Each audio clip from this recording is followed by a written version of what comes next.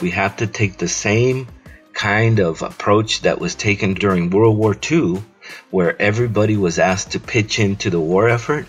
Our war effort, I think now, whether people believe it or not, is climate, the climate issues. You know, a week ago, we were over 400 parts per million in regards to carbon in the atmosphere.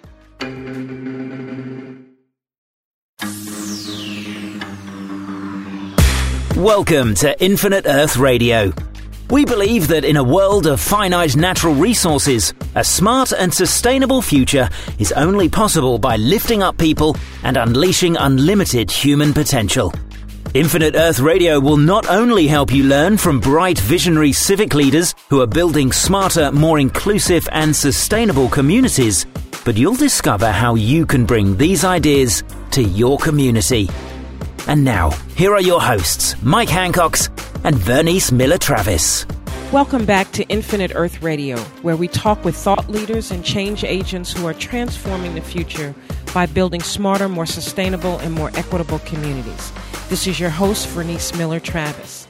Today, we continue our series highlighting the 2016 National Funding and Resources Training Summit to Revitalize Vulnerable Communities that took place last week in Crystal City, Virginia. The summit focused on bringing the necessary investments to vulnerable communities so that they can move from just surviving to thriving. If you want to learn more about the event and access additional resources and information, check out the website at survivingtothrivingsummit.org. Again, that's survivingtothrivingsummit.org. This website will continue to be available as a resource and place to connect. You can find all the episodes from this podcast series there and sign up for email updates. If you haven't listened to the entire series yet, I encourage you to do so. We have had some great conversations with a number of leaders from the summit. Our guest today was also involved in the summit last week. Jose Bravo is the executive director of Just Transition Alliance, an environmental justice organization that has led the advocacy for more than 20 years to transition U.S. businesses from polluting industries to safer industrial processes and transitioning their workers to safer industries and jobs. Welcome, Jose. Thank you, Vernice. So, Jose, can we start by you sharing with our audience what was the catalyst for the creation of the Just Transition Alliance and what is the mission and goal of Just Transition? Yes, the catalyst for the Just Transition Alliance came back from a person that was a worker inside a plant, a chemical plant, and that person at some point said to himself and then the union, which was the Oil, Chemical, and Atomic Workers Union, that, you know, what they make, what they produce is unsustainable and toxic and should probably not be produced. So they started thinking about a just transition and transitioning out of this unsustainable process, toxic process that put both workers and communities at risk, and wanted to transition into something that would not pose communities and workers at risk. This also came from the energy sector. So folks working in the refineries, folks working in nuclear power plants and the such. So you're also involved in the Safer Chemicals for Healthy Families Coalition and Californians for a Healthy and Green Economy, also known as Change. What are the goals of these groups and how do they overlap with Just Transition Alliance? Well, those organizations were set up so that we could pass sensible chemical policy that moves us away from toxic chemicals to non-toxic alternatives and processes that put both workers and communities out of harm's way. Both organizations, one in California and one national, understand that there is a science that's being developed called green chemistry that moves us towards those goals. So we want to push things like green chemistry so that industries can retool and start formulating things that make sense for us and for the planet. And when you say green chemistry, Jose, what does that mean? What that means is that chemicals can be taken apart at the molecular level and made to do the same work, but without toxics being the main ingredient. So that means that solvents can be put in that way. different types of acids, chemicals, refinery chemicals, so that, again, they don't pose a danger to both health and the health of the workers and the communities. And what's really, really interesting is that there's this Biomimicry Institute that looks at the natural order of things and looks at how spider venom is so effective but doesn't pose a risk. It's used at the moment, but then doesn't pose an ongoing risk to the environment, mimicking those types of things so that chemicals do not pose these dangers. So on October 25th and 26th, Jose, you were in Washington, D.C. to participate in the EPA's 2016 National Training and Resources Summit to Revitalize Vulnerable Communities. Why do you think this national gathering was significant? I think it was significant because for the first time we were able to go and talk about what a regional economy looks like, what a safe job should look like, what a community-driven infrastructure should be looking like. And it's so important to involve the communities in what goes in those communities. So ultimately, we take a model such as, in South Carolina with Project Genesis and such as models of, forward progress and what community-driven infrastructure should look like. The theme of the summit is to revitalize vulnerable communities and moving from thriving to surviving. Are we making measurable progress, you think, Jose, in addressing the environmental and public health challenges facing vulnerable communities? I don't think so.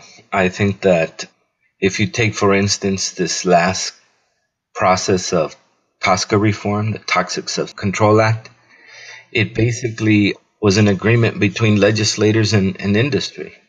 It leaves some of our communities, primarily us, people of color, and overburdened communities in harm's way. It also puts people that consume products coming from other countries in harm's way because it basically gives them a green light to come into the United States and not be checked for things like lead in children's toys and children's wares, pesticides, flame retardants, a bunch of other things. So if you just take that, for example, the TSCA reform that has gone on. Was there an avenue for the voice of impacted communities and workers to be a part of that TSCA reform process, or were the voice of these folks just minimized in that whole reauthorization process? When we first came together, I think there was a whole understanding from everyone involved that, there were certain underserved and overburdened communities that needed to be at the table making those decisions. We did come up with some legacy chemicals to be put on a list so that those legacy chemicals will be looked at first. But ultimately, the way it was put through Congress and the way that it was authorized, it left us with our list and holding the bag by ourselves. So, Jose, having said that, though, you've been a collaborative partner with the Environmental Protection Agency for more than 2 decades as the agency sought to respond to the call for environmental justice. And you're serving as a track co-lead for this summit, particularly the Workforce Development and Just Transition track. What message did you bring to the summit to revitalize vulnerable communities from your stakeholder perspective? Well, I wanted to leave a clear example of that we have to start thinking cradle to cradle when we produce things, when we make things, when we use things. And I also brought to the summit the fact that there is a great opportunity. The opportunity right now, right in front of us, is to retool places like Detroit for mass transit, that the government, when it bails out auto companies, should demand that a certain percentage of that bailout go to retooling to make mass transit available and return places like Detroit back to transportation hubs, and at the same time help folks in Detroit and help the country bring carbon emission down. All of those things are super important, and we have to start thinking about that. We have to take the same kind of approach that was taken during World War II, where everybody was asked to pitch into the war effort. Our war effort, I think now, whether people believe it or not, is climate. the climate issues. A week ago, we were over 400 parts per million in regards to carbon in the atmosphere. So it's very, very hard for us not to pay attention to that. And there is ways that we can move forward and make things better for all of us. So, Jose, in your track that you co-led at the summit, Workforce Development and Just Transition, what were you hoping to have accomplished both at the summit and beyond? These are issues that I've seen you work on personally for 25 years. Are we making progress? And what do you want to see continue to happen in this arena going forward? I think what would be the best thing to come out of this, looking back and coming out of this summit, is that we do a concerted effort, not just at a government level, but a community level, at a labor level, at even a consumer level, that we all focus on a certain issue that would move our concerns forward and at the same time make everyone's environment and health better. And to that end, Jose, could you just say a little bit about the consumer campaign that Just Transition Alliance is helping to lead right now? Yes, the Just Transition Alliance is working through a campaign called the Campaign for Healthier Solutions. And we've taken on the 4 largest dollar stores, which is Dollar General, Dollar Tree, Family Dollar, and 99 cents only. We are doing it because as industries have targeted communities of color, dollar stores have also targeted communities of color by looking for areas that are predominantly African American, Latino, or other ethnicities, and at the same time looking for food deserts and looking for industry. It's interesting that a lot of dollar stores are in places too where there's heavy industry. And so what we're doing is we tested 164 products. We found products with earrings for children, targeted to children with over 4,000 parts per million of lead. We found pencil pouches. We found a bunch of other materials that had at least 81% of the 164 products that we tested had one chemical of concern or more. So 81%, you said? That's what I said, yes. And wow. It's super important that we understand that Whole Foods ain't going to move to the barrio here. It won't. There's no supermarkets. There's liquor stores and dollar stores. So that's where people go not only to get food, but also to get Halloween and stocking stuffers for Christmas and back to school materials. But this is also putting us in a position, in an environmental justice position, that many of these chemicals are actually made in our communities. They're put into products in our communities. They're sold back to our communities. And they're also dumped back in our communities. So we get a multifold of impact. While many communities, many white communities primarily, they do have access to dollar stores, but at the same time, they don't have the whole myriad of impact that they pose in environmental justice communities. Finally, Jose, what message would you want to share with our audience about why we should all be working to address the disproportionate impact of pollution and health threats to vulnerable communities and workers? I want to start off by saying one thing. One of the things that we've seen and that people could work on, zoning. A lot of our communities are mixed industrial residential zones where industry can be right next to a daycare center. You could have 1 million gallons of pesticides right next to a school. So zoning is very important and should be a target for us to work on. But ultimately, what we believe in the environmental justice movement is that if our communities are safer, society as a whole in the United States will be safer because we share and we put up with the disproportionate burden. So finally, Jose, we have 3 lightning round questions. So I'm going to ask you these 3 questions. The first thing that pops in your head. You ready? Yes. First question.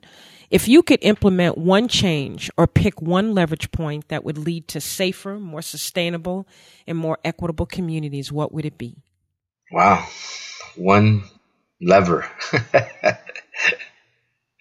I think the lever would be education. For me, I think that education plays a big role. And chemical engineers are not educated on the health impacts of the chemicals that they produce. And I think that that's a big miss. I think our communities are not educated to the point where we can make good decisions in regards to what we purchase and how we purchase it, and how we become more politically viable and engaged. And I also think that education has failed in the sense that here where I live in San Diego, when you look at education in the barrio, in the neighborhood that we represent, we have schools right up next to industries and a lot of environmental triggers. So we do have a lot of asthma, a lot of other things, and kids miss a lot of days at school. And then what one action could our listeners take to help build a more safe, equitable, and sustainable future, you think?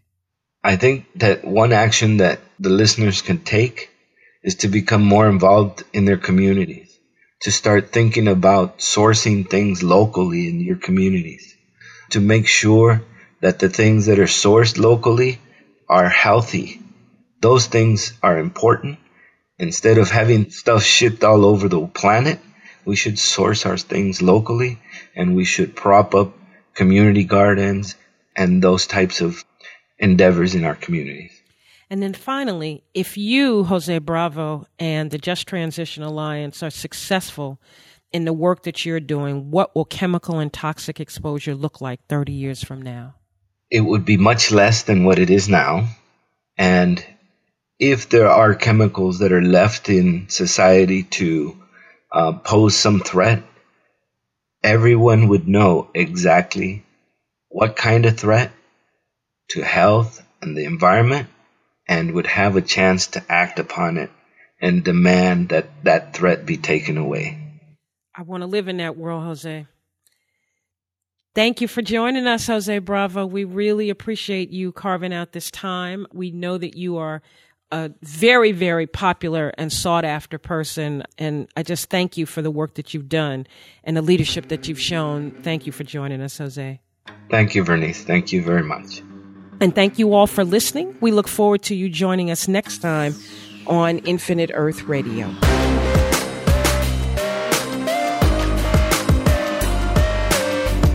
Infinite Earth Radio is a podcast produced by Skio in association with the Local Government Commission. To learn more about Skio, Infinite Earth Radio guests, or how you can make a difference in your community, visit our website at infiniteearthradio.com or join us on Facebook at www.facebook.com/Infinite Earth Radio and Twitter by following @Infinite Earth Radio.